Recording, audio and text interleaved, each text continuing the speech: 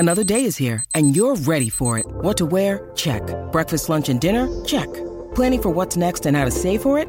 That's where Bank of America can help. For your financial to-dos, Bank of America has experts ready to help get you closer to your goals. Get started at one of our local financial centers or 24/7 in our mobile banking app. Find a location near you at bankofamerica.com/talktous. What would you like the power to do? Mobile banking requires downloading the app and is only available for select devices. Message and data rates may apply. Bank of America N.A., member FDIC.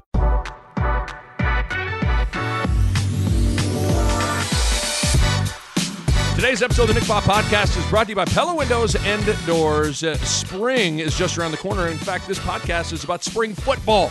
And if you are ready to rock with that spring project with some new windows or some new doors, now's the time to make it happen. You can schedule a free in-home consultation where you get a Pella expert to come out to your house, and they're going to discuss your budget, your wants, your needs, and they will be able to put together a Mark Whipple-esque game plan for you and your project. Or you can head out to the showrooms. They got showrooms in Lincoln and in Omaha. It's a great place to get the ball rolling with Pella as well. Turn your window and door remodeling dreams into a reality with Pella. Check them out online, PellaOmaha.com. That's PellaOmaha.com. And today's episode of the Nick Bob Podcast is powered by my good pals at Runza. You know, the greatness of a Runza sandwich is something that needs to be enjoyed at all times. And Runza helps make that happen. Did you know Runza can ship Runza sandwiches right to your door? That's right. It's true. Runza can bake, freeze, and send a dozen Runza sandwiches right to your doorstep. For more information and to order, visit Runza.com. That's Runza.com. Runza makes it all better. So, like I said, this is a spring football preview podcast. Yours truly, Nicholas Allenbaugh, and former Husker linebacker, former All Big 12 linebacker, my best friend on planet Earth, Bo Ruud, and I sat down and really took a deep dive into spring football. So let's get to it. Here we go. Take Q&A, Nick and Bo. Go ahead. Go. All right, here we are. Bo Ruud is here, and when I text you, hey, you want to do a spring football preview pod, were you a little like, are you kidding me? Because you came downstairs here and you were instantly like this. It feels like spring football is a long ways away. We're both in our sweatshirts, so we're feeling very wintry. Right. So to say it's springtime, it doesn't feel right. It doesn't feel right, but it started. So we're taping this on February 23rd, and spring football starts on the 28th. So it's starting crazy. Early. When were you, do you remember the start dates for your spring football? I just remember it would be after spring break because it was devastating to come back from spring break, and you'd have to run gassers. Oh. The day you get back from spring break, Coach Kennedy would be like, we're running. It was always like 8 really fast 200s, and people would be barfing, but you had to make them or you'd get punished. Were you ever a barfer from working out? Almost never, but have you puked from work? I've never puked.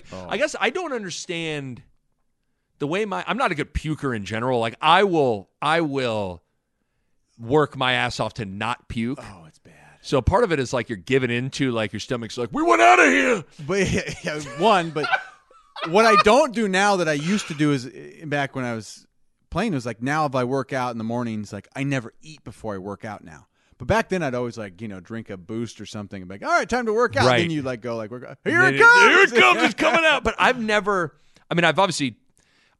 some of the guys I played basketball with were pukers during workouts, but I've never, I guess when I get tired, that's not how my body responds to it. Yeah, that's a good thing. I don't know, but did you eat ever before? Like, what was? I think a lot of it. If you eat too Mickey much, D's before and all that. I was. Come on, it was prior to nutrition. It was just like people would be eating. They call it pre-nutrition. I mean, seriously, it was like. Well, I just remember people would get like. It's the whole. People would get like fettuccine Alfredo and a breadstick and be like, "Look at Johnny Healthy over here." He's like he's got to get his carbs before his marathoner. What? It's like when Michael Scott had the fun run and he had fettuccine Alfredo and he was almost puking. But But you look at the food pyramid from those days. Yeah. And the number one thing they said, like the government was like, this is what you should eat. It was like 8 servings of like bread and pasta. Like think about if you had to have a whole bunch of pasta and a whole bunch of bread. I mean, It was recommended. Oh, it was that's what it recommended was. to the country. Yes. So it'd be like mid-March then when you guys maybe would get 'cause started. It's spring break was always in March, so Right. it was either the first or second week of March. I think then you'd start practice, and spring game obviously is in April usually. Right. It's usually mid-April. I thought it was like middle, like Because this is April, I want to say April 8th is the spring game. so. Maybe they started the first. Maybe April it's a 9th, full maybe? week to maybe 2 weeks early here. Then Yeah. So, I mean, you're going to get, but it's just, I guess I use that as a launch point to getting into it because it does feel like, whoa, we're really like, you look at the World Herald, you look at the Lincoln Journal-Star, they're starting to do spring football previews, and like it makes sense. That's why I wanted to chat before spring ball gets rolling because it's here and it's on us. and this might be a bad reason to ever do something like this. But I just remember the first year of the pandemic, Purdue did that. They went really early and they got in most of their spring ball. Right. And we hadn't even started. That's true. So I don't know if that's a part of the idea. I don't think it is at all. But like I think anytime you can get in when if there's no new variant or something crazy Yeah, that do would it. Yeah, like get your practice. Maybe when you it is can. because I guess I'm missing some sort of obvious thing on why they're starting now. Maybe it's because I don't know why they're necessarily some with the academic calendar. Maybe I'm not totally sure what. No clue. You know what it could be? I think they're redoing the turf. Maybe That could be that. I yeah. don't know. I don't know what it is, but either way, Early start. yes. I will say, and you and I are eternal optimists when it comes to Nebraska football, and we're always going to be probably prone to order another pitcher of Kool-Aid. But I'm excited about the spring game on a variety of levels, and we'll get to the spring game when we get to the spring game. We'll have podcasts around that. But I guess for me, I think it's easy to kind of be like, spring ball, is there anything more lame? Like, this is kind of like, there's actually a lot of interesting things with this spring football period now. Since I think the Martinez Jebbia spring practices of 2018, Right. I mean, I don't think we've had real like Intrigue. on the offensive side. Like, I mean, there is a lot of intrigue for this offensive side. Because that's a good way to put it. Is like ultimately a lot of interest stems from the quarterback. Yeah. Like if you have for 4 years you knew it was going to be Martinez, and let's be honest, when you don't have a new shiny toy at quarterback to go watch, it's not as exciting to get into it. But it'll be interesting this year with 2 new quarterbacks and a new offense. Like I think there's going to be some fun things to track and then go watch when the spring game gets and a new that's a great point, and potentially a new offense. I mean, we were just chatting before we started rolling here, but like, is it going to be the old Frost mixed in there, or is it going to be Whipple? Like, I don't know. I mean, I think they're going to mix it a little bit of both, but like, you know what, man? I have a hard time believing Whipple's not going to call what Whipple wants to honestly, I would lean towards this is Whipple's offense. Yeah. Like, I'm not saying that they're not going to sit down and Frost going to say, well, we did this, and Whipple goes, yeah, well, let's do that, or maybe some blending of terminology. Maybe take me into you had a spring where you had to deal with a new. Now it's defense and offense, so it's different. But Nick, tell me what that's like. It wasn't for even the close. players. It was so different, like one defensive playbook to the other. I mean, it was every term was different. Right. The philosophies of it were different. I mean, it was a major shift. And so, like, I even saw on I was reading about we got a new quarterback commit. Yeah. Just I think last night. Kid looks really good too. Yeah, he does. Player of Impressive. the year in Pennsylvania, maybe or Massachusetts. somewhere. Yeah. Massachusetts. So, there you go. But Whipple had been recruiting this guy since he's been in middle school or something. But in the interview, I think it was maybe his dad was talking about Whipple talking about the concepts he runs and how he runs them across different formations. But it's very much like Whipple's talking to this kid about what he's going to be running, and it's his concepts, right? So that's a window. It kind of made me think it sounds like it's going to be Whipple's concepts, which is like maybe it'll be more Frost terms to help this transition easier. But I got a feeling the concepts, which like route concepts, that's a bigger part of it than just the terminology. What's the hardest part about is it learning a new language? Is it learning new just like the pure scheme of it? Like, what's the hardest? It's you gotta remember, it's these playbooks are big. It is a new language, and you got to be able to know it and be able to run it and read defenses. All kind of right. It's all one thing, right? But you got to be able. Everybody's got to be on the same page and be able to execute. Well, that's why maybe so much new. Now, there's more new on the. I don't know. There's a lot of new on the defense, but there's a chance that when Nebraska lines up for the first game in Ireland, like you're gonna have a new quarterback. There's a chance you got a new running back that's never played it down in Nebraska. There's a chance outside of Manning and Betts, like you got new wide receiver. Like you could have a lot of new, and so in some ways having a lot of new could be good that you don't have to. That could help the learning curve a little bit. I think in terms of relearning, like, well, this is what we did before. That's a good question. I think that, obviously the defense, same coaches, same terminology, same scheme, a lot of the same players to kind of, having the players kind of help being able to kind of guide the younger players. That's also important. Now, offensively, mostly new guys, skill position wise, especially the guys that come in are going to play.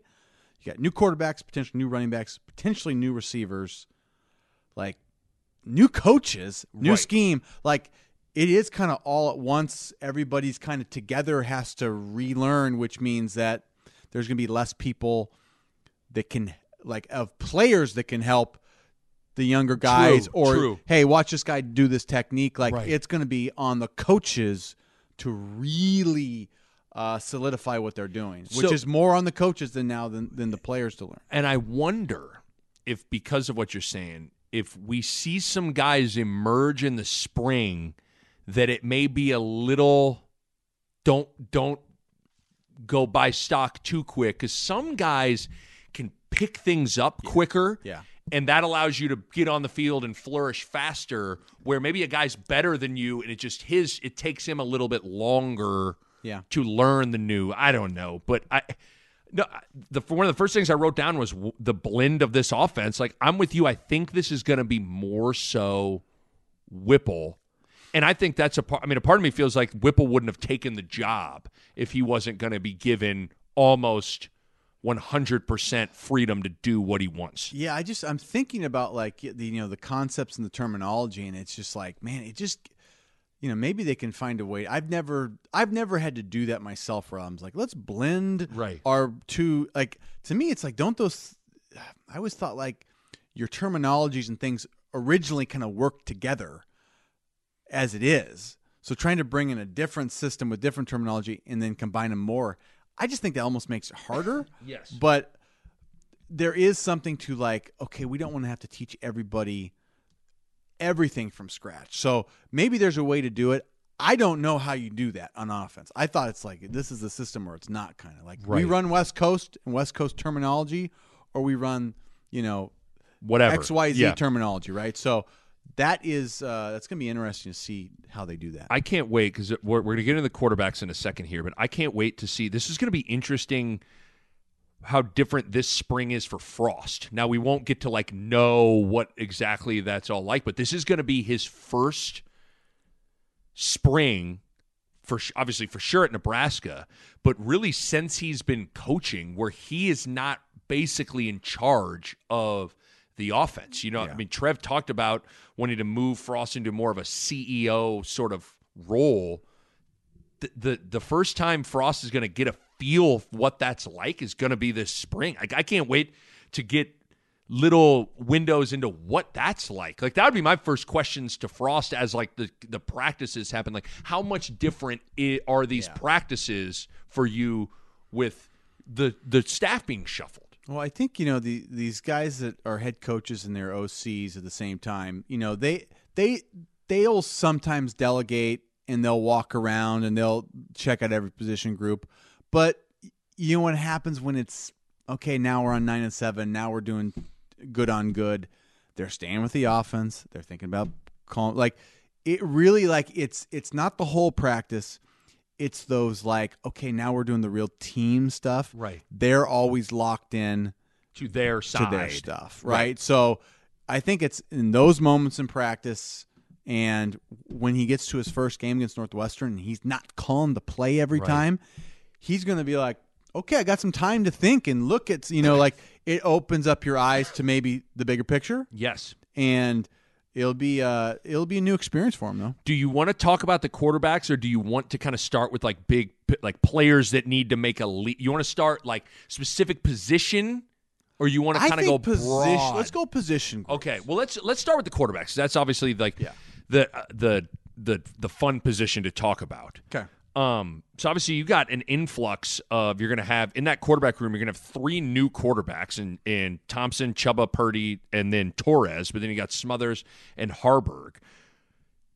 Do you kind of know, as someone that's been on a team that's where a quarterback job's kind of been up for grabs? Yeah. How quickly do the player, like, do the players kind of know right away? Like, will it kind of be, I'm just curious how fast someone's going to take ownership of that position. Who even gets, my guess is Casey Thompson gets the first snap. I would be very surprised if Thompson doesn't get the first snap. Like the first snap of the first day, I got to think it's going to him. Did Keller get the first snap? Do you remember? Probably. I don't remember. I wonder how they did that. I'm sure they're going to rotate, but I mean, to me, this, like, the fact they brought in Thompson and Purdy, like, those two are, like, Smothers, Harbaugh still, I think, is still more. He's going to be down the road, progressing down the road. He's got more to learn and develop. But I got to think that if we're betting on horses, like, you're probably betting on Thompson and you're probably betting on Purdy before you're betting on Smothers at this point. I think so. Smothers, I think a lot of people think, oh, this is still Smothers for the taking. I'm saying I'd put Smothers at more of a long shot. Maybe I'm off on this. No, I don't think you're wrong. I would call him almost a long shot at this point. Oh, yeah. I totally think that Smothers is a long shot. I just think, like, it'll be interesting to read between the lines, and that's what you have to do in the spring because you're not watching every practice. All you're getting is media availability and hearing what the coaches are saying and then hearing what the players are saying, of really trying to read between the lines of what they're saying, like on who is popping early on. Because one of the themes that we're going to have on the offensive side of the ball at that quarterback spot, the running back spot, and the wide receiver spot, competition is going to be, it's going to be every day heated. And much need, especially at those spots, receiver, running back, and even quarterback to an extent. Like, competition is huge. Like, it is huge for those spots, and I just don't know that it's been there in the past. And so the one thing I've kind of talked about ever since he committed is, like, I again, if the odds-on favorite to get the first snap of the first day of spring and get the first snap of the season is Casey Thompson. But Chuba Purdy, like, at the same time, every stop that Whipple's had to recruit a quarterback, he's wanted Chuba. Yeah. He wanted Chuba out of high school. He wanted Chuba when he was transferred from Florida State, when he was still at Pitt, and then he wanted Chuba. So, like, to me, clearly Mark Whipple really likes Chuba Purdy. So I guess for me, I'm not, like, am I going to be stunned if in the middle of spring I open up the paper and, there's a Sam McEwen article about Chuba Purdy really making some noise? Like, that wouldn't shock me at all. No, Whipple likes him. Whipple's been around for a long time. And so that's an indicator of, like, dude's coach quarterback's been around a long time. He really likes this guy. Right. That's probably a good sign for Chuba Purdy. I still think it's going to be Thompson, though. I think he's got the experience, and they want experience right now, in my mind. Well, he's got way more experience. Like, he is by far the most experienced of all these guys. But it's going to be fascinating to try to hear how the players are talking about these guys, because you kind of know, players know who's really emerging at certain spots, whose voice carries a little more weight than other guys do, and I think I'll be really interested to hear what the other players have to say about the quarterback spot throughout the spring. The other thing you don't want to discount too is like I get the sense that like Thompson's has got a presence. Right. And I mean, in terms of like you're looking for a leader right now in that offense with Martinez going out, like that guy seems like he could step in the leadership role the quickest. Like I don't know about Purdy. He never played. But I think Thompson, he just like the little I've seen of him, he seems like he's got a presence for leadership and all that. So it'll be because I'm with you. Like I would think it just there's something to how certain guys carry themselves. Like I'm sure you've been around guys like Joe Gans, even when he was the backup, probably carried himself and interacted with people like he was the guy.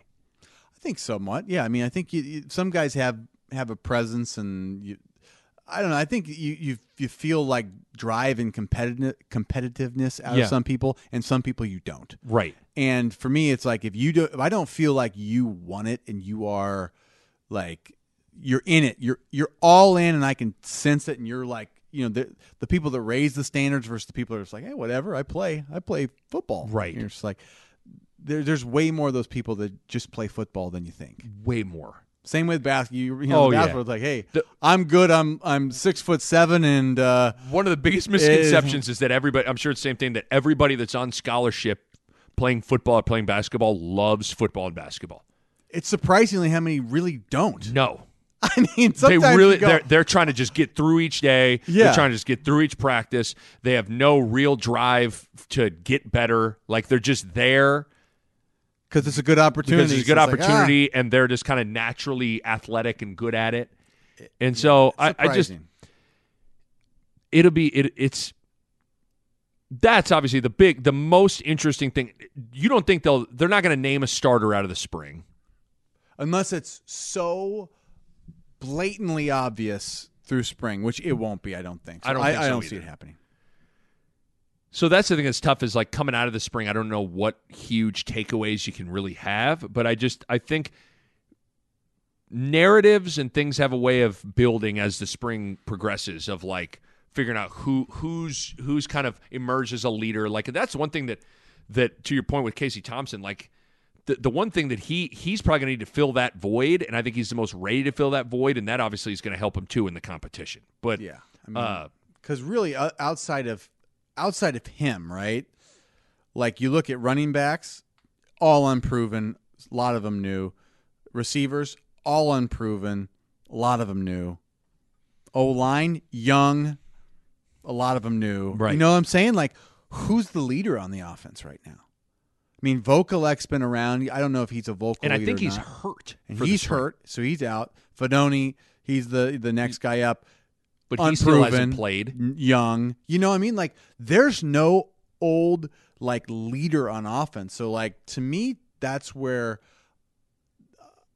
I think it's that why I keep talking about Thompson is, like, I think that's going to be way more important than anybody thinks right now. Like, somebody's got to be a leader. Somebody's got to bring that offense and make things, okay, calm it down. Here's what we're doing. You're over there. Like, they need that. They need to set the tone. The quarterback position naturally lends itself to that, but I've always just one of the cool things about sports is that natural kind of like when all of a sudden you start playing, like there is a natural like certain guys the sorting of the totem pole and who who's really saying stuff, who are people really listening to, who aren't, like, because there's some people that think they're the leader and they're talking and no one's really listening to that guy. They're like, this guy is talking because he thinks he should talk. He watched The Last Dance and he's like, I am Jordan. I'm gonna kill you. So I've seen 16 different Twitter movies where the guy goes in the middle of the circle and he gives the pep talk. Well, I think I should probably do that too. It's like, what would Jordan do in The Last Dance? Okay, so he would yell at Ron Harper. That's right. I got to like. There's a lot of guys like that. Like, there's only one Ray Lewis, and if you're trying to be Ray Lewis, like, don't. Like, right. Like when Ray Lewis is in the huddle, he's actually that mad. Well, and I even think one of the things you say about everybody talks about, like T. Frage, like the one thing about Tommy was even in the midst of like the ultimate alpha group, like even as a young quarterback, Tommy could like step in that and own the huddle. Yeah, those are things you can't. I don't think you can teach the real like. Right, you can't go to a quarterback camp and be like Chattanooga, Tennessee, and learn how to own the huddle. Yeah, you freaking own the room. So, and I also think that's where he's older. Casey Thompson's older. He's been through it, so I think there's going to be a major thing like that. But I'm with you. I don't think there's going to be a starter named, but I think you'll get a feel. No, and why would you, Nick? I'm on the Nick Saban. Like, we'll name the starter Saturday morning in Ireland, like with a Guinness, like, you've got to admit, Thompson, you're the guy. Don't you know that they're starting Chubba Purdy? Ah, it's a Chubba day. Chubba. I thought they were going to start Heinrich Harburg. Is that Irish? Is that? Yeah, I think so. Maybe it is. Heinrich Harburg. No, Heinrich is from. He's Heinrich. Yeah, he's the SS. That's true. Heinrich Harburg. Yeah, he is. That's right. The Nick Bob Podcast is brought to you by Pella Windows and Doors, and I want to talk to you guys about energy efficiency. And if you go into Pella's website right now, you look at it, and how about this? 1, 2, 3, 4, 5 different types of windows or doors by Pella won the Energy Star 2020 Most Energy Efficient Award. That's big-time stuff right there. And they achieved that in a couple of ways. They got insulated glass, which slows the heat transfer, keeping your home at a more comfortable temperature. They got types of low-E glass, which is a glass coating that has been optimized for your climate. They got triple pane glass, which you can upgrade to for increased insulating airspace. And within all of that, one of the keys is proper installation, which is key for window and doors to perform at their best. And you know the Pella experts are excellent at that. Bottom line, energy efficiency matters in making your home more comfortable, and Pella windows and doors are at the top of the line when it comes to energy efficiency. Check them out online, PellaOmaha.com. That's PellaOmaha.com. So, yeah, the quarterback thing is going to be, it's the most interesting thing to track. I'm going to be, like, combing through. I'm going to be that guy that's reading every quote way too deep. It's good. That's what you have to do. You brought up the running back and the running back room. One of the things I wrote down is that on each position group, shoes to fill. I put Martinez, obviously, for the quarterback. Shoes to fill for running back. Nobody. That room. So if you're Brian Applewhite, if you're Mark Whipple, I'd walk into that room, and even like no disrespect to Ramir Johnson, I would just be like, listen, man, nobody. This is going to be the can hardest. Lay claim to this. This is going to be the hardest thing for a coach to do, and this is why it's nice that this is a new guy. Is because the only thing that he can do that's correct in my mind is say, "I don't care." Right. That I don't care which of you's the guy, but somebody's got to become the guy. Right. And if you go in like wanting it to be one of those guys or wanting it to be Ramir, like that's where you get like you need. These guys have to prove themselves because none of them have. Like, nobody's earned the, like, well, he was the guy in rush for 1,500 yards last year, so, like, yeah, we're going to really focus on making it him. Like, you got to earn that. And nobody in that room earned it. I'm sorry. Like, Ramir had some moments, but, like. He was fine. He was I got fine. respect for Ramir. But he's not there's a reason why we're searching the country for some guy, like, and so I just haven't seen anybody be consistently like a guy for us. I'll be really interested, before we get to the new shiny toys, really interested in Yant and Steps spring. Because they're two guys, Yant, and Frost even called him out on it, and he came to fall camp overweight. Yeah. So, like, you would think, and that's what led to him not getting an opportunity early on in the season, because he had to kind of get down to, like, playing weight or whatever. And then even when Yant would get in there, he would make mistake. He'd go the wrong way or something like there's. So I guess what I'm saying is, for a guy like Yant was his own worst enemy seemingly last year. So you would think you would learn from those things. And then Marquise Stepp, he got hurt. He got hurt, and it was like, because I honestly think they wanted it to be Stepp. Now, he got hurt in the spring last year, which was problematic for him. But at one point, I think a year ago at this time, we were all probably thinking it was going to be Marquise Stepp. So I'm just curious where those two guys, those two running backs in particular, like I kind of feel like Ramir, and again, I don't mean this, I think Ramir is what he is. I think Ramir works hard. I think he knows his assignments. I think he's just a little limited. Like I think Ramir is we know what Ramir is, and I bet you know what you're getting from Ramir every day. I think Ramir has shown that he can contribute.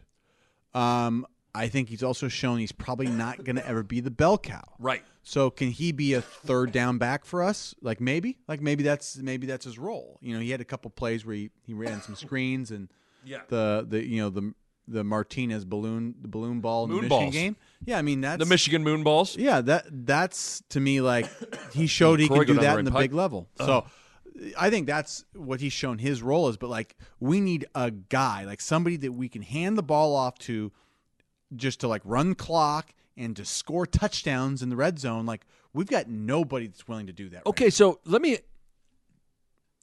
running back. You got to go live to kind of know, right? Got to. So what does that look like now? Because now I feel like everybody's kids these days with their. I mean, spring ball you got to tackle. You just got to do it. Like you got to have scrimmages. Like, what does that look like though? Like we're talking tackling like full live every day. You got to scrimmage, not every day, but if you're scrimmaging, they'll scrimmage at least once a week probably. But these guys need to learn how to break tackles because they didn't break tackles last year. No, like the spring game, and they don't. And like they missed. They always are missing holes, and I just think like that position has underperformed for 3 years. Woefully. And I mean, they've got to find. We've got to be able to run the ball because right now our offensive line, if we're trying to win games, pass protecting in the fourth quarter, we're not going to win games. Right. And so the two new guys, you got A.J. Allen and then Anthony Grant. You're kind of digging some Anthony Grant. I saw some of Grant's film, and the other guy looks good too. But yeah. I think the one reason I liked the other guy real quick was that, to me, to your point, like love me some Ryan Held. But I don't know if this is all him. Like, I didn't like how they evaluated talent. Like, I just don't think they had a good eye for it. I think they whiffed a lot. So the reason I'm excited about A.J. Allen is because it's Applewhite liked him at TCU, got him to come here. So that I'm excited to see what he looks like. Yeah, I totally. And that's going to be another conversation that we got to have about talent evaluation for the last 3 years. We'll have that as well. But I liked him. He looked good. But this Grant was like, he was a JUCO. I don't know if he's an All-American, but his team won the JUCO national title, and he ran for like 2,000 yards. Like guys that run for 2,000 yards, I don't really care where you came from. Like if you run for that many yards, that proves something to me. Like I'll take those guys over the dudes that are like, oh, he's got a ton of talent. It's like, well, he doesn't produce. Right. Like, so this guy produces. He's out of a big-time high school, same one as Gabe Ervin. Yep, Buford. Yep, out of Buford, Georgia, and I think this guy can help us now, which I love. Like, freshmen it's hard to count on freshmen. Yeah, I just feel like, again, that position, that should be just wide open and heated competition every single day. So we've got Rahmir, Anthony Grant, A.J. Allen, Gabe Ervin coming off a knee injury, Marquise Stepp. Did they say Yant? I think we did. I don't know. But I think we got 6 scholarship guys still. So to me, it's like you got bodies there, dude. You got bodies. So I think there's probably going to be some separation. Would be my guess. But I think a couple people are leaving as well too. Like I think you'll see two of those guys go. Right. Because I mean, like for Stepp he's probably either going to play or he's going to leave. Right. He transferred here to play, so he's either got to make the jump, be the guy, or he's probably bouncing. Same way with, Yant's young enough, he's probably going to stay. Rahmir will probably stay because he's had some success. But, yeah, I don't know. To me, it's like somebody's got to take that job, take that spot. Yeah. I can't wait because wide open. Yeah. Anything else with the running backs? No, I think that that's good. But that in terms of competition, that one will be right. That one will be intense. And then the other one that'll be intense, even though there's a couple of guys that did produce quite a bit, is the wide receiver spot. You're losing Samori Toure, which was a huge I think because you see him. Was he in the Senior Bowl where he caught 2 touchdowns? Yeah.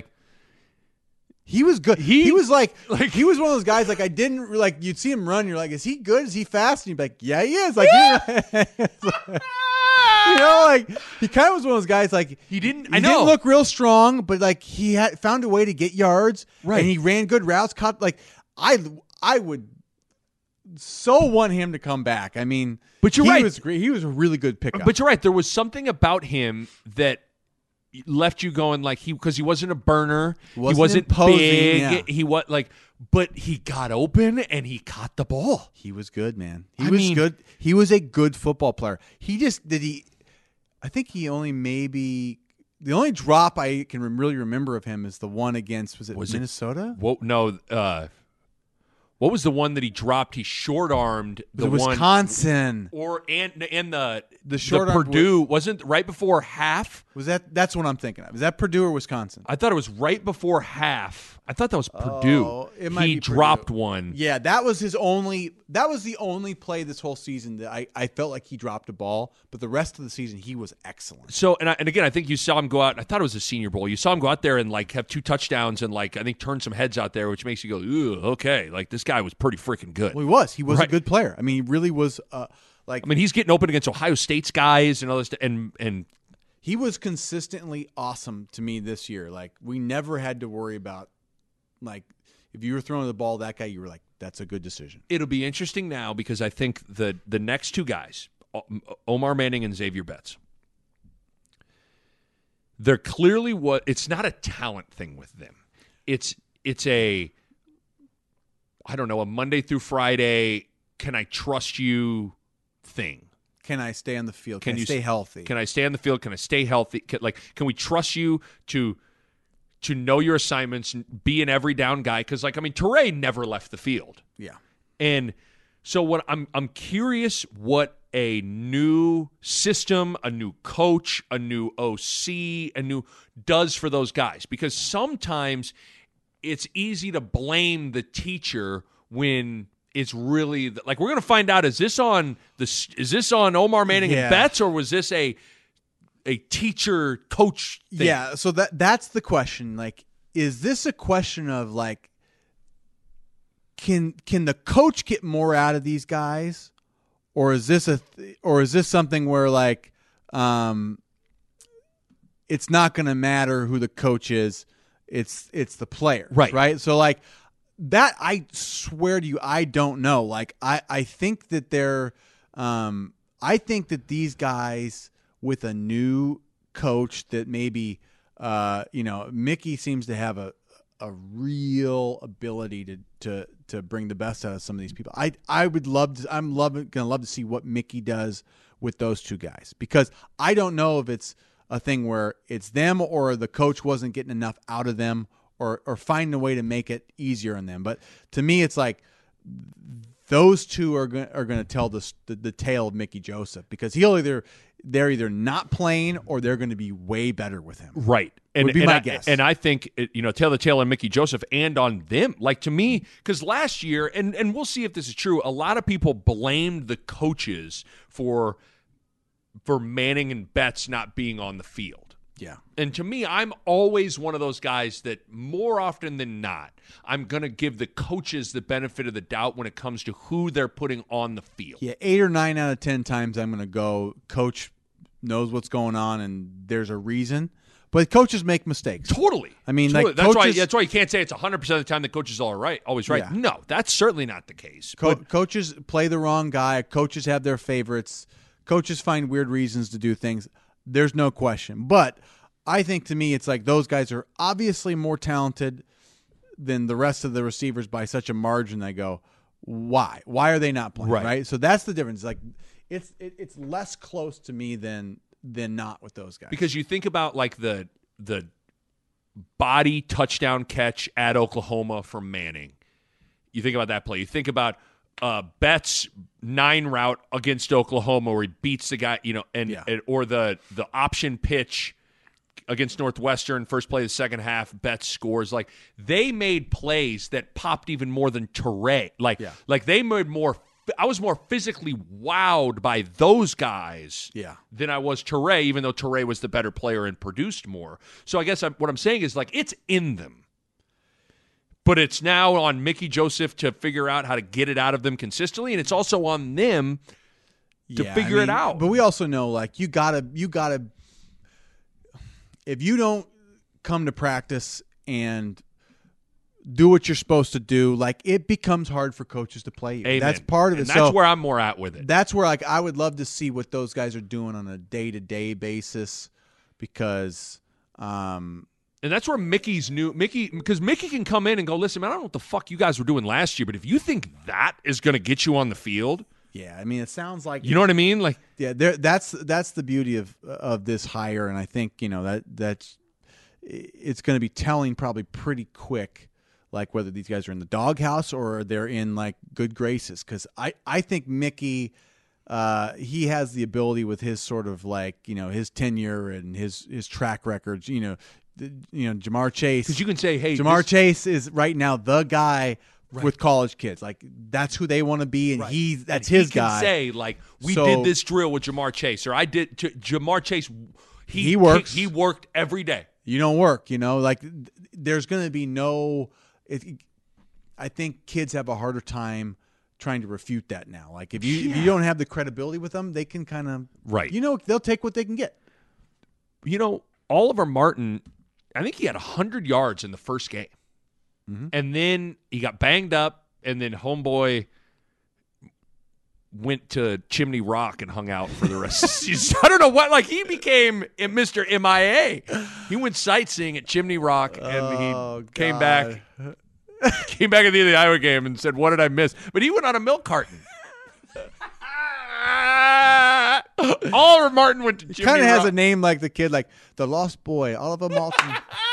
On a milk carton. Does he? Oliver Martin? Josh Baskin, which was Tom Hanks' character. We've lost Oliver Martin. We've lost Oliver Martin. Any word on the whereabouts of Oliver Martin? Well, he's been on the milk carton for 6 weeks. It's a tragedy what happened to him. Disappeared. We think he was abducted. Oh, gosh. Let's go out to our field reporter at Chimney Rock with the latest on the Oliver Martin search. Yes, sir. I'm here at Chimney Rock. We've got a sighting of Oliver Martin 2 weeks ago, and then, poof, he's gone. You're saying people have seen Oliver somewhere near Chimney Rock? There was a visual confirmation from an individual. But that's what it was like. I mean, he went on a milk carton. But he kind of looked like in that Illinois game, he was kind of looked like he had some game. That performance index, homeboy was like, Ivan Drago, when he was hitting the thing, and those Russian scientists were like, he hit hard. Yeah, would rank that as hard hit. I would rank that as possibility to kill Apollo Creed with that punch. I love the idea that they have all these fancy things already done, and all they come to play with this. I rank that as hard hit. Hard hit. Another box says will kill. Check. Check. Good word.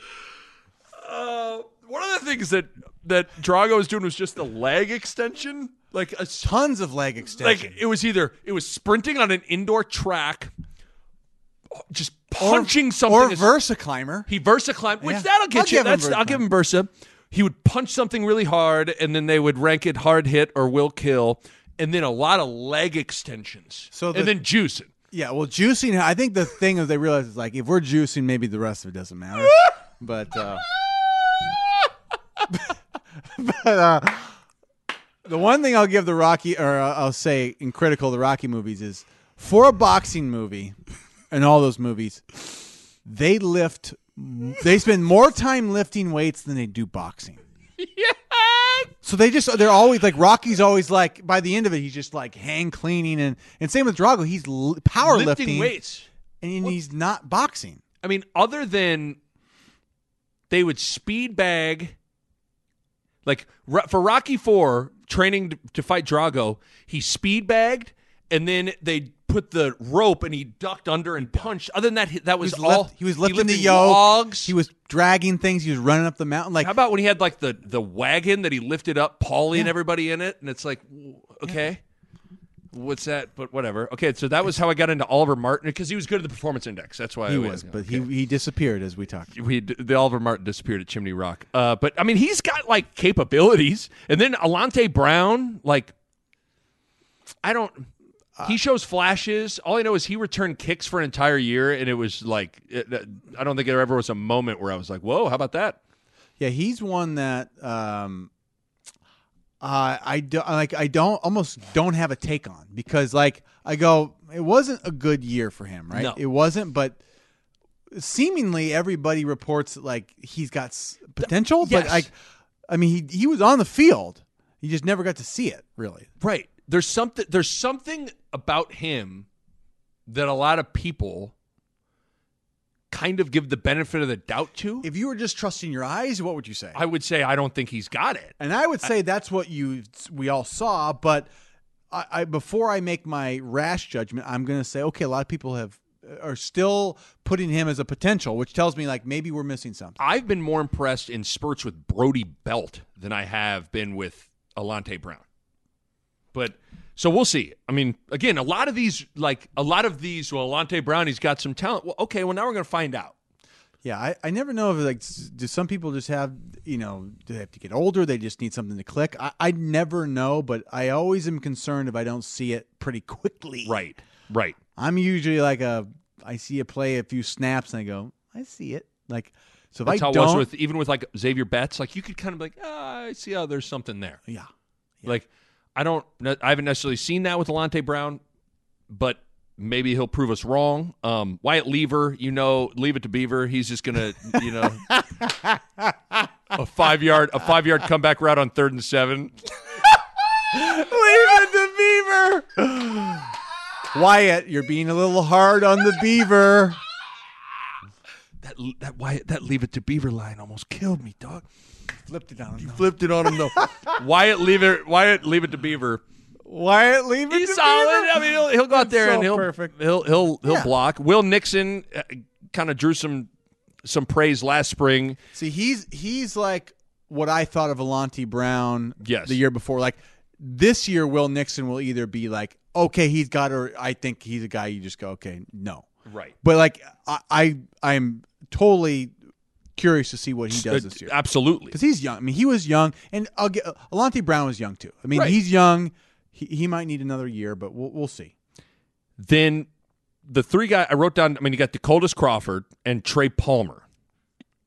I'm really excited about Trey Palmer. I mean, Trey Palmer is returning kickoffs to the house against Auburn. I'm more excited about Trey Palmer for punt and kick returns. To be Oh. honest. Like I don't know if he is a.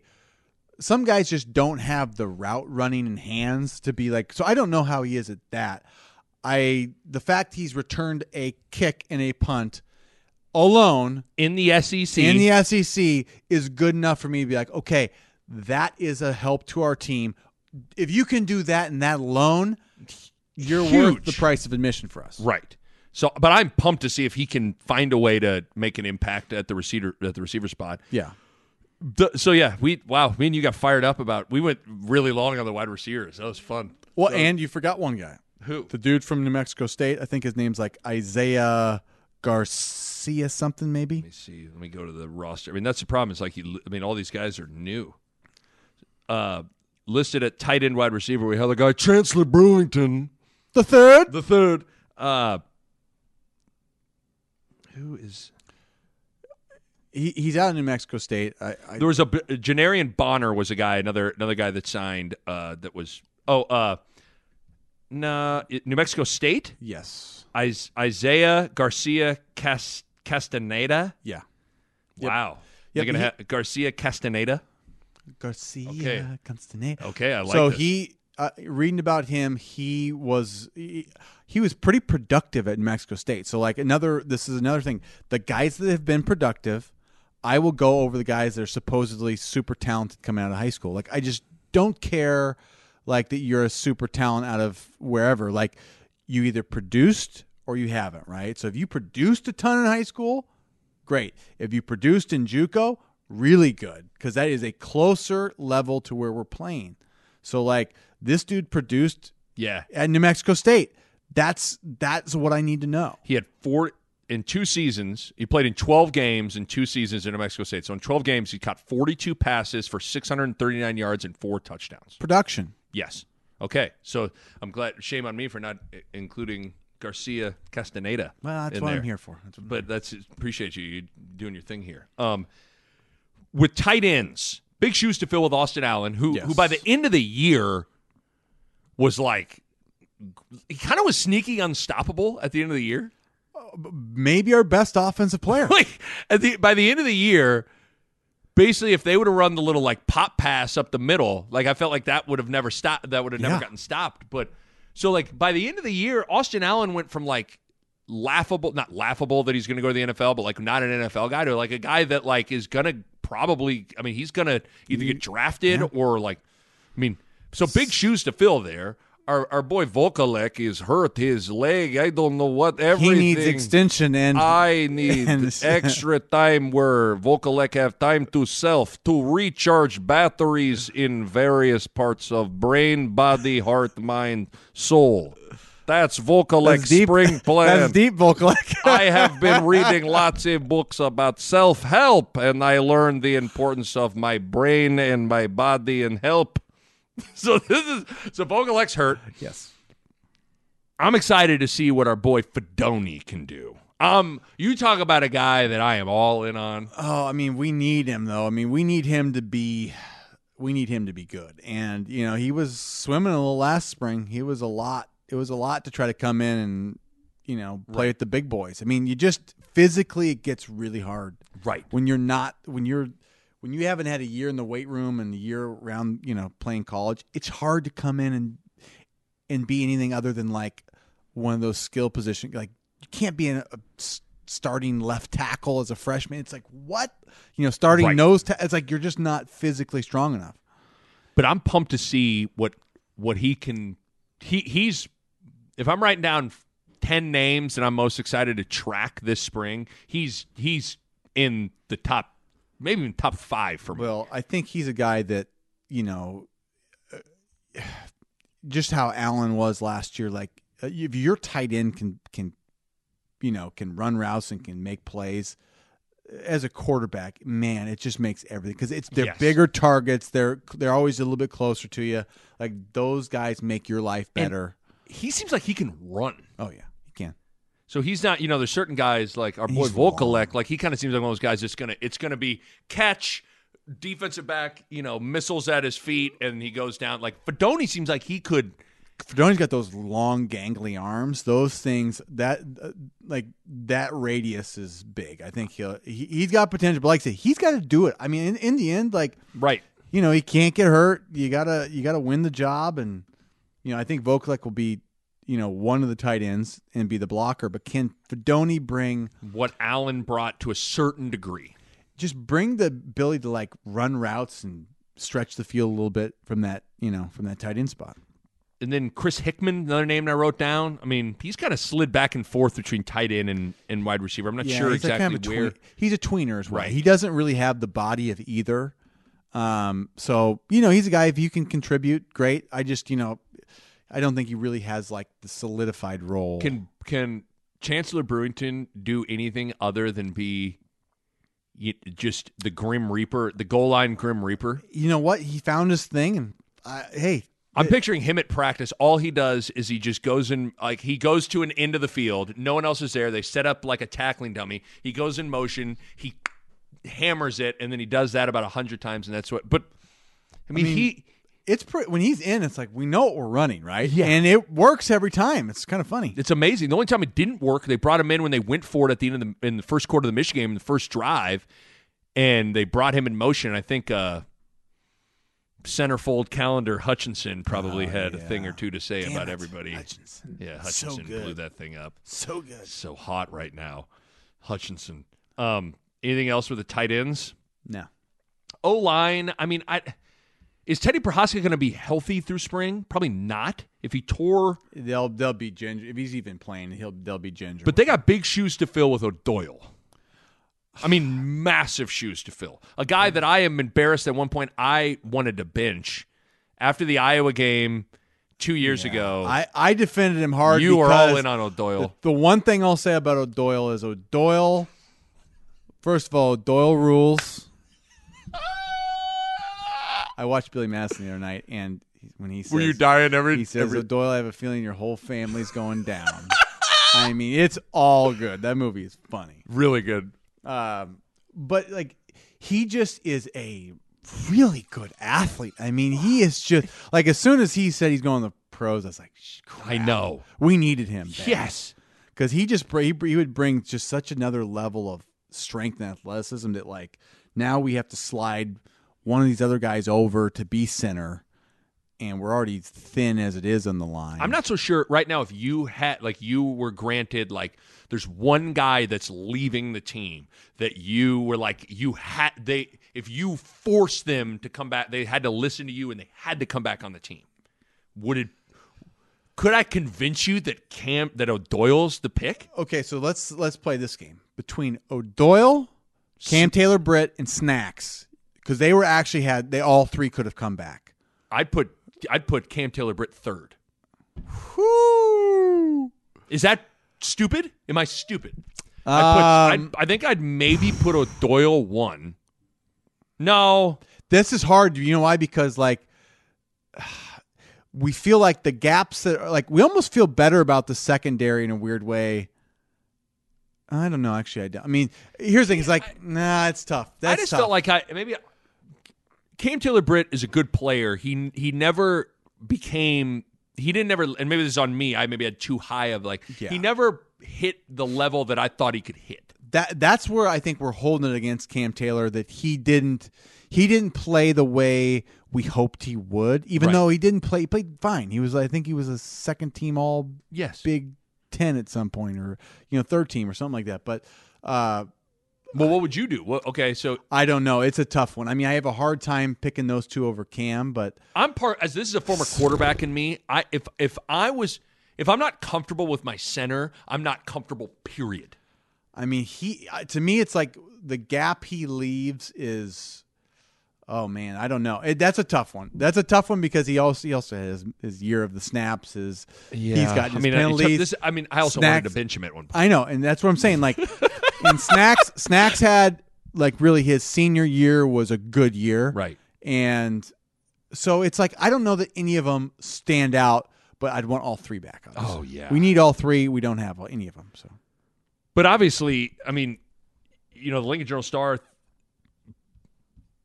and Husker Extra put up a bunch of different guys, the prove it guys. One of the guys they put in there was Brant Banks on the offensive line. I mean, I think Newelli's a guy that needs to have a big. There's a lot of dudes that need to have. I mean, Raiola's got his work cut out for him, because the one thing that the Big Ten, if you're not good enough in the trenches, like, good luck. So, well, we couldn't run the ball when we needed to, and we couldn't protect the passer in the 2-minute, 4-minute drill. And then you couldn't get after the passer. Yeah, I mean, those are our biggest problems. So I mean, that O-line, in the end, it starts and ends with them, because it just hasn't. We haven't gotten a push for could I make a case that the number one concern heading into next year is the offensive line? Oh, it's and up there. And that's with a lot of unproven. The whole running offense, back, the whole offense is unproven, but that O-line, oh boy. The Nick Bob Podcast is powered by my good pals at Runza. The greatness of a Runza sandwich, the excellence of a Runza sandwich is something that needs to be enjoyed at all times, and Runza helps make that happen. Did you know you can ship Runza sandwiches right to your home? Yes, it's true.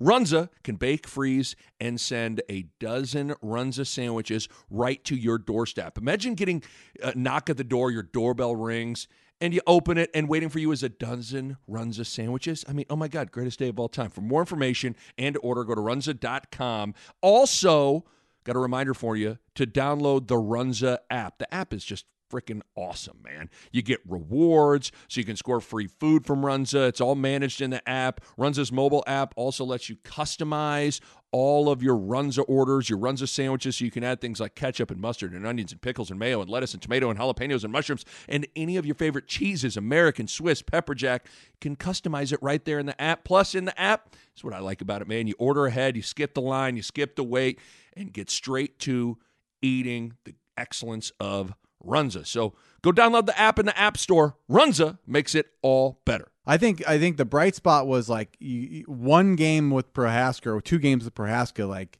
you see that's real potential there. Like he changed their offense to me a little bit. Like, yes, he did. When he came in, I felt like they got a lot better, and when he went out, we got a lot worse. Yes, because I mean he came in on the goal line at Oklahoma, and they punched it in, and then Culp got an extra point blocked. Gulp for Culp did not work out for him, and then when Teddy was in for the Northwestern game, Teddy was in for the Northwest game, and they ran wild on him. So yeah, D-line. I mean, we were kind of going there. Big shoes to fill with Daniels, and then Stilley, because Stilley was Mr. Solid and steady. Yeah, he was Mr. Steady. Snacks had a great year and was really good. And then, like I said, Ty's got all the potential in the world. He just needs to find that Stilley's consistency.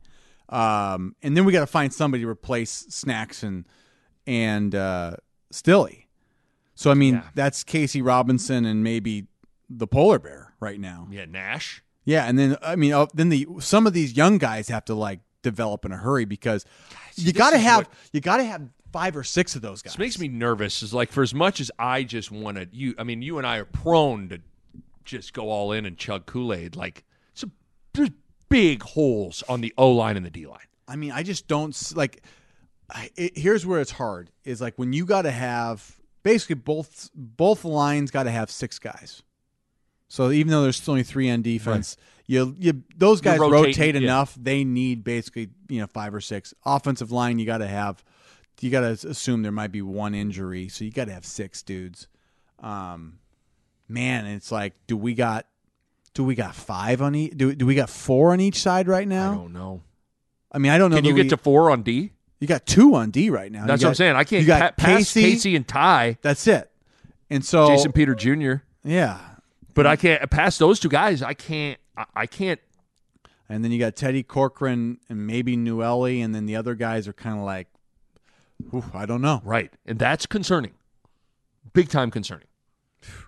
The linebackers, I'll lump outside and inside all together. Obviously, you got big shoes to fill with JoJo, and we've talked about that. Yes. Like your best playmaker on defense, big hole to fill. Reimer, Henrich, the Ultimate Warrior, Garrett Nelson, like those 3 guys, incredibly good. You got Kolarvik for another year, who solid. Yeah, he was all right. The 2 guys that the one guy, Caleb Tanner, he's my number one. Like I hope I'm reading about like a Caleb Tanner's had an amazing spring column. It changes our whole season if that guy's good. Right. If that guy puts on 15 pounds of muscle and is good, like we're a different team. If he's the guy that he kind of always is, which he's fine. I mean, it's just not like it doesn't change our team. You know what I'm saying? Like he is the guy that he was like our biggest recruit in like. I feel like the guy we were trying to get so bad in 18. I just feel like he just. I don't know. I just feel like he hasn't like developed. Yes. He hasn't put on the weight he needs to put. Like to me, it's like, okay, if you're not big enough, that means you need to work. You need to get in the weight room and get that size on so you can rush the passer, and that's what he hasn't done yet. So I think he is the like prime candidate for like, will he become more of a leader and will he become like a presence on the field? Because I'm telling you, it changes our team. If he can rush the passer, it changes our team. Can Garrett Nelson get? Like, obviously, everybody can get better. Nelson's gotten better every year. Yeah, like, is there more? Is it silly to not think that he can't take another leap? I think he will. I think he'll make. Like, I trust where he is at and where he finished the year and where he is going to be. I think is a different level than Tanner. And so Tanner, I think, has to make a bigger leap because Nelson's more physical and can play the run. And his motor's just like I mean, that's why he got the Ultimate Warrior nickname. But like. Yeah, you need and then even like a guy like Phildarius Payne, like you need some of those other guys. Payne and that, what's his name, Blaze Gunnarsson. Yep. Like, I don't know. That guy has, he has injury issues, but he's got potential too. So, right. I mean, between Payne and him, somebody between Payne, Gunnarsson, and Tanner, one of those 3 have to clearly becomes somewhat of a an impact player, like that makes a difference on our team. Are Reimer and Henrich, they're the leaders of the defense, right? Those two guys? Yeah. Okay. Real quick, before we go to the defensive backs, and we'll kind of wrap it up with some big picture stuff. We're talking about the D-line, the fact that it's Dawson coaching both now. Like, are you worried about that at all? Or you feel good about that? Like, the fact that it's, you got he's coached them both. He knows all the kids. Tuioti's out, and I would think I'm not worried about it. Should be fine. I think it should be fine. Defensive backs got some big shoes to fill. We already talked about Cam Taylor-Britt, Dismuke, Deontay Williams. You had guys there that had played a ton of football. And maybe the fact that I'm not dismissing Cam Taylor-Britt's departure, but those guys were pretty solid. Yeah, I think like when Deontay went out, I feel like that was a big. I felt the difference when he wasn't out there. Yes. Yeah, I mean, but at least they got some new blood in there to for whatever reason. I don't know. I think the guys that were backups last year, I felt like outside of Miles Farmer, maybe Farmer played well against Ohio State. Yeah, Farmer's got a little bit of game, but the other Quentin backups, Newsome. I just don't know, man. I just don't know. Newsome he's played a lot of football, which is good, so right. he'll have a spot, but. Braxton Clark. Yeah, I think the one safety spot and the one corner spot, like I say, I have zero idea who it's going to be, but they brought in a few people. A bunch of people. Oh, the guy from Northern Iowa. To me, it's Omar like Brown. Once again, like if you've produced for Northern Iowa, like I trust you more than the big shot 5-star recruit out of wherever. Right. You've produced. You've played. Yeah, because they have brought in that's one thing we talked about before we turned the mics on. Like there's been an influx of new defensive backs, wide receivers, running backs. There's been a ton of new players brought in. But that's what they just never had enough of those like skill position type players trying to compete to get like the guys that had the talent. There was just never like other talented guys out there competing with them. So you need that sort of like that bigger pool of talent to sort of force everybody to be like, all right, you actually got to go get this, and you got to improve, and you got to do things right. The new guys you brought up, Omar Brown. They brought in also Tommy Hill from Arizona State, and then two JUCO defensive backs, Singleton and Morton as well. And our number one recruit, I wouldn't say it's unless this guy's like this number one recruit in our class is a safety out of New Jersey. I think he was like New Jersey Player of the Year or something. Like he pretty good accolade there. Yeah, accolade. Yep. But that's the only freshman that you go, could he get on the field a little bit? I mean, I don't think so, but I would say between the JUCOs and that transfer, I would look for those two to get on the field. Right. Maybe. Like you wouldn't be surprised if Omar Brown's on the field. Yeah. Like going a lot, and then I'm waiting for Noah Pola-Gates was so highly touted. Like I'm waiting for it to. Maybe it's just not in him there, but I just. I don't know. I mean, to me, it's like there's a lot of guys that especially when you're not like the winningest team. Like if you're a dude, they'll find a way to get you on the field. Right, and he's become like. I don't know. Is he a guy that thinks the game? I don't know. Well, the only reason I'm bringing him up is because he was a highly touted guy, and so he stays top of mind when that's the case. I think that coaching staff's been dying to get talent on the field. Right. So like if he didn't make it on the field, to me there's a reason. Two last things we're out of here. It seems like you can do like special teams. This can be. I mean, spring you can do a lot of things with special teams, right? Yeah. And it'll be interesting to see if you get some new guy. I listened to Mickey Joseph talk about how he's going to make sure his guys are chipping in on special teams. Like he talked about wanting to get Xavier Betts on special teams, wanting to get Omar Manning on special teams. Like I do feel like there's not only is you're going to have a coach there and Bill Bush, but like I think you're going to have. I think a lot of these position coaches are going to force their top guys to go do it. I bet you. I mean, here's the thing: it's like if you were to look at like running backs, receivers.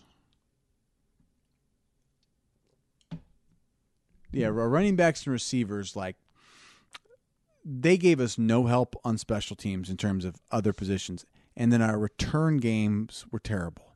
And that's really on them in my book. Like, we didn't have anybody in those rooms willing to make us better. And I think, one, that's good. Like, that needs to change. There should be more talent in those rooms this year, and that talent needs to transfer to special teams. And then it's just got to be a priority across the organization to be like, there's no exceptions. We have to be good here. It seems like a bunch of things. You need an influx of more wide receivers, defensive backs, whatever, coming in to help, which I think you're going to get that. You need to have a real emphasis on it. I think by hiring one dedicated coach to it sends a message. Yeah. I think Frost being the CEO and being able to, like, one of the things that Frost probably needs to do is every special team session that he can be there, he needs to be down with that group. Because you know how it is. Like, I don't know how it was for you, but like when the head coach, we're working on how we're fighting through staggered screens at KU. Yeah. We're down with the assistant coach, and Bill Self then comes down to watch the drill. The drill gets turned up a little bit because Bill Self's there. My God, yeah. And I would think the same thing would happen with Frost. So I would think you're going to get Frost more involved with it. And then... I mean, I would love to see Frost in every special teams meeting. Right. So not only on the practice field, the meetings, all this stuff, he needs to, of his CEO role, he needs to pop into that a ton. Yeah.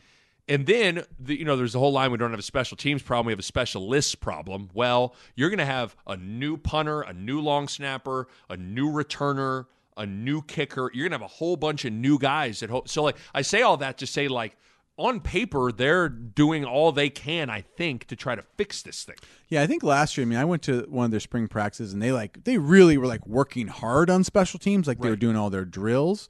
But I just think that in the end, like, I don't think they put the right. They didn't have enough talent, and they didn't put all their talent out there. And I don't think some of the guys that needed to be out there were out there.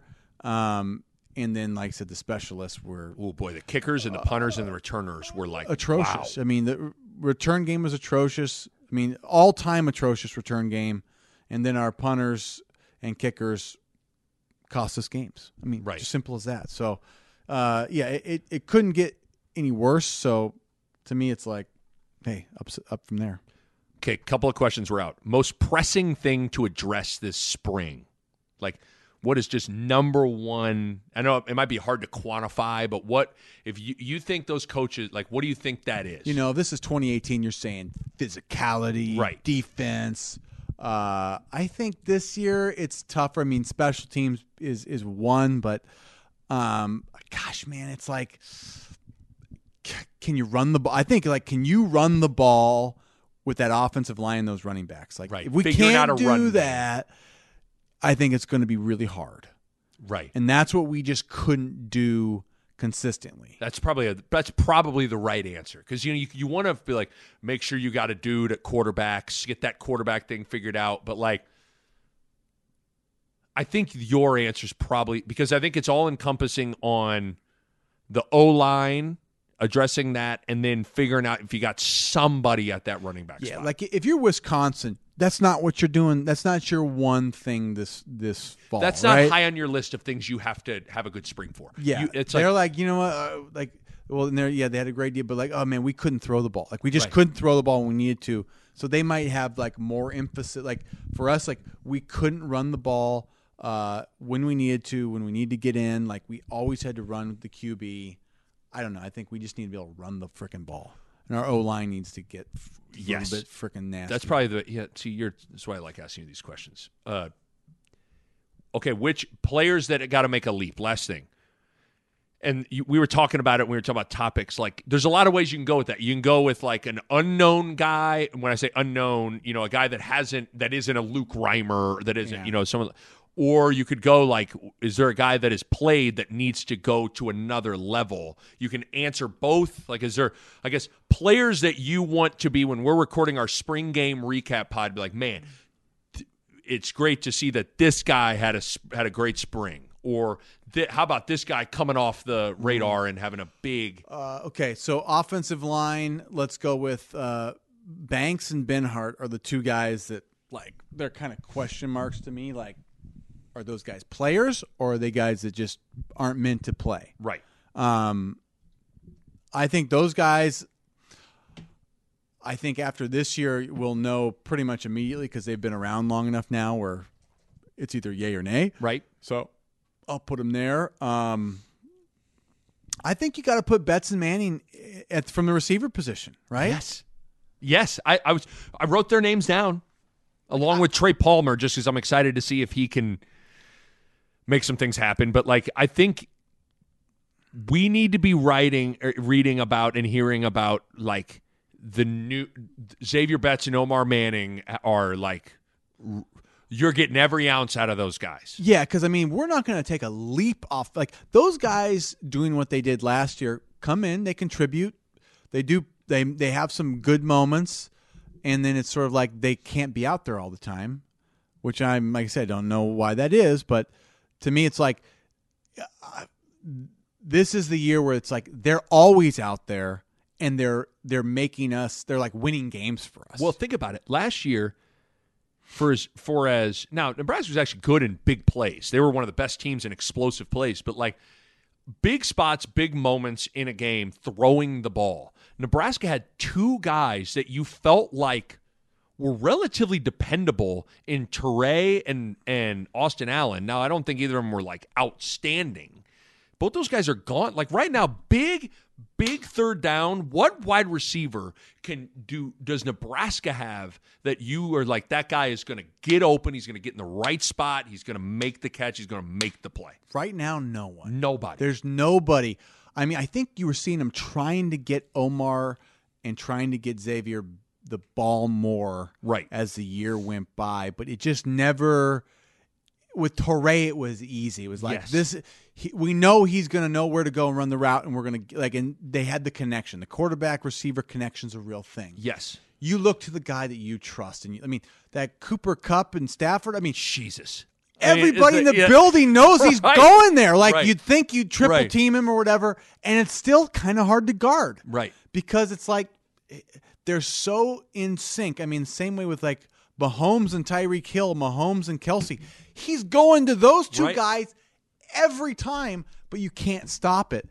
To me, it's like that's not the case now with Betts and Manning. Like they're not trying to go to they were never trying to go to those guys. So it's their job to become the guy that, let's call it Thompson or Purdy, always wants to go to. Because I would think it needs to be one of those two guys. It does. And I think, to me, it's like, I think Betts' ceiling is higher than Manning's almost. I do too. I think Betts is a freaking nature fast. And right. He's and long. He's tall, and yes. He's like he runs like a deer. Oh, I mean, it's light on his feet. And so, yeah, I mean, I think I can't wait to see how the spring goes for those guys because, I mean, Nebraska needs those guys to take a big leap. Yes, agreed. I would throw Fedoni I'd throw some love to Fedoni and Caleb Tanner being known guys that you'd like to see. Need a leap. That need a leap because Fedoni, you need what he can. We already kind of talked about that. They're guys I'm not like worried about like not being like. I think Fedoni and Tanner will both contribute. Right. Where some of these guys I'm like they might not even play. Like I don't even know like if like Banks and Benhart will play now. Right. But I think Manning and Betts will play. I just think they're going to play. I just don't know. Like they don't need Nebraska doesn't need them to just play. They need them to be players. Yes. You know, like I mean, big time guys. They're the guys we need to like change things for us. Right. Any other players that need to make a leap you can think of? You said Pola so we've Gates. wrote. I mean, you said Pola Gates. It'd be nice. I mean, I'm throwing him out there just because he's a guy that, for whatever reason, has stuck with me as a highly touted dude that hasn't been able to get on the field. And here's one that might be. So obviously, Casey Rogers, I think is going to be kind of. I don't think he's going to be done. I think he's going to be what he is. Like he'll be at best solid. It's like Robinson, though, is a guy that needs to be at worst solid. He needs to be excellent. Like, he has the ability to be excellent. He's never been consistently excellent. He's got to step his game up in terms of consistency, gap control, and then he's got to make some plays. I mean, he's a guy that we're going to have to put a lot on his shoulders, and he's got to deliver. I mean, it might be too much for expectations, but we lost Snacks and we lost Stilly. Like, yes. He's the defensive line. It starts and it ends with Ty. Ty being good. Right. If he's not good, or if he gets hurt, that's what I'm saying. We're in trouble. Yeah, because it's the same thing. It's kind of the same school of thought that we're saying with Omar Manning and Xavier Betts. Like, Torrey's not here. Daniels and Stilly are not here. Like, now you have to be. You can't be average. Average. Those guys are good. They're also talented. Like, that's a good way to put it. Like, Robinson, Betts, and Manning are so talented that average loses us games. Yes. If those guys, let me tell you, if they're average next year, Nebraska's going to have a hard time making a bowl game. Yeah, because like we don't have enough dudes with potential talent that like to get anybody else to get like to do the things that only the really talented people can do. Right. So those guys, given who departed, like need huge springs here. Yeah, those three. Trying to think of the other thing I was real before we sign off. Like, did you, as a linebacker that was all conference, all this stuff, like, did you feel like it? Look, when you look at Reimer and Henrich, like, do they have another leap to go? Like, because sometimes I see those guys, I'm like, man, you talk about, like, they strike me as maximizing guys. You know what I mean? Like, boy, they are getting every ounce out of. You know, there's some guys, like, you watch Xavier Betts, you think about potential meeting output or meeting production, like raw production. There's a gap there. Those guys' ceilings aren't like that high, but they, like Reimer's NFL caliber talent. So like Reimer's got another level, and I think Henrich is like. Does he just need to get like a little faster, a little bit stronger? Oh, okay. I think he's never going to be the fastest guy. I think he needs to be a little stronger. Will help him because he had a couple injuries. Yes, and Reimer's just got to get healthy. For Reimer, it's health. You just got to stay healthy. Right. But Reimer's got, he already showed he can make big plays. But I think those two they got a little bit more to go. But I think they've been solid. They've just been solid in my eyes so far. Yeah, because I just think I think Nelson could take a little leap, and Nelson's leap is like I say he's got more room, but not a ton. Tanner probably has more room than Nelson. But he needs to just put on muscle and muscle and a little bit more twitch, and then you just got to find one other D lineman to show up, right? Because it'll be interesting with like a guy like Henrich. This was his first like full year, yeah. And I don't know how it was for you. Like one of the biggest leaps I ever made was from like my first full year playing to then the second year. That's it. That is the year. You're like, wow, I am so much more comfortable and confident and sure of myself and all those things. So maybe Henrich is a dude that's got a leap. Henrich will be better. Like what you hope with Henrich is he's like a Patty Fisher, like a dude that he might not be a pro, but like after 3 years of starting, he'll be just like solid. Like he'll be making all the right calls, doing everything right. Now he might not make plays like Reimer does, where he like zips across the field and does something like. Explosive. Yeah. But like he's making all the tough, gritty plays. Like, because he, by the way, I think will be the leader of the defense. Okay. Because he's a football guy, and he's a guy that like coaches love him, teammates love him. He's Yeah. positive. Right. He loves the game. He works hard. Like he's probably the guy. Him and Robinson kind of have to be, and Nelson. Robinson, and Nelson are probably got to be the leaders. And I like the makeup of those three guys. Nelson just plays so freaking hard, and sometimes you need someone on that D line to have a leadership. To press these dudes in the offseason. I think Tanner's the other guy that he's been around a while. Right. I think if he can step into a leadership spot too, like that's another. We need him to become a leader and be like those guys. All of a sudden you look. Those guys were. Freshmen were like, look at these young dudes. They're seniors now. Right. It's like it happens quick, but you got to make the transition from I'm just a dude trying to figure it out to like, oh yeah, I got to lead the young guys now. I got to show the young guys how to work. It happens fast, but you got to be ready to make that jump. I promise will be the last one. Who's the most likely candidate to fill the JoJo Domann spot? Isaac Gifford. Is it Isaac? Okay. Isaac was the guy, and I have the I think it was Javin Wright was the other potential. I think he had some injury issues, but he's like 6'3". He's got a longer, more dynamic build, I would say. So he's the other guy that could potentially do it. Because that's a big spot too. Yeah, he did a lot. You got to be able to cover, man. You got to be a cover, and you got to be able to blitz.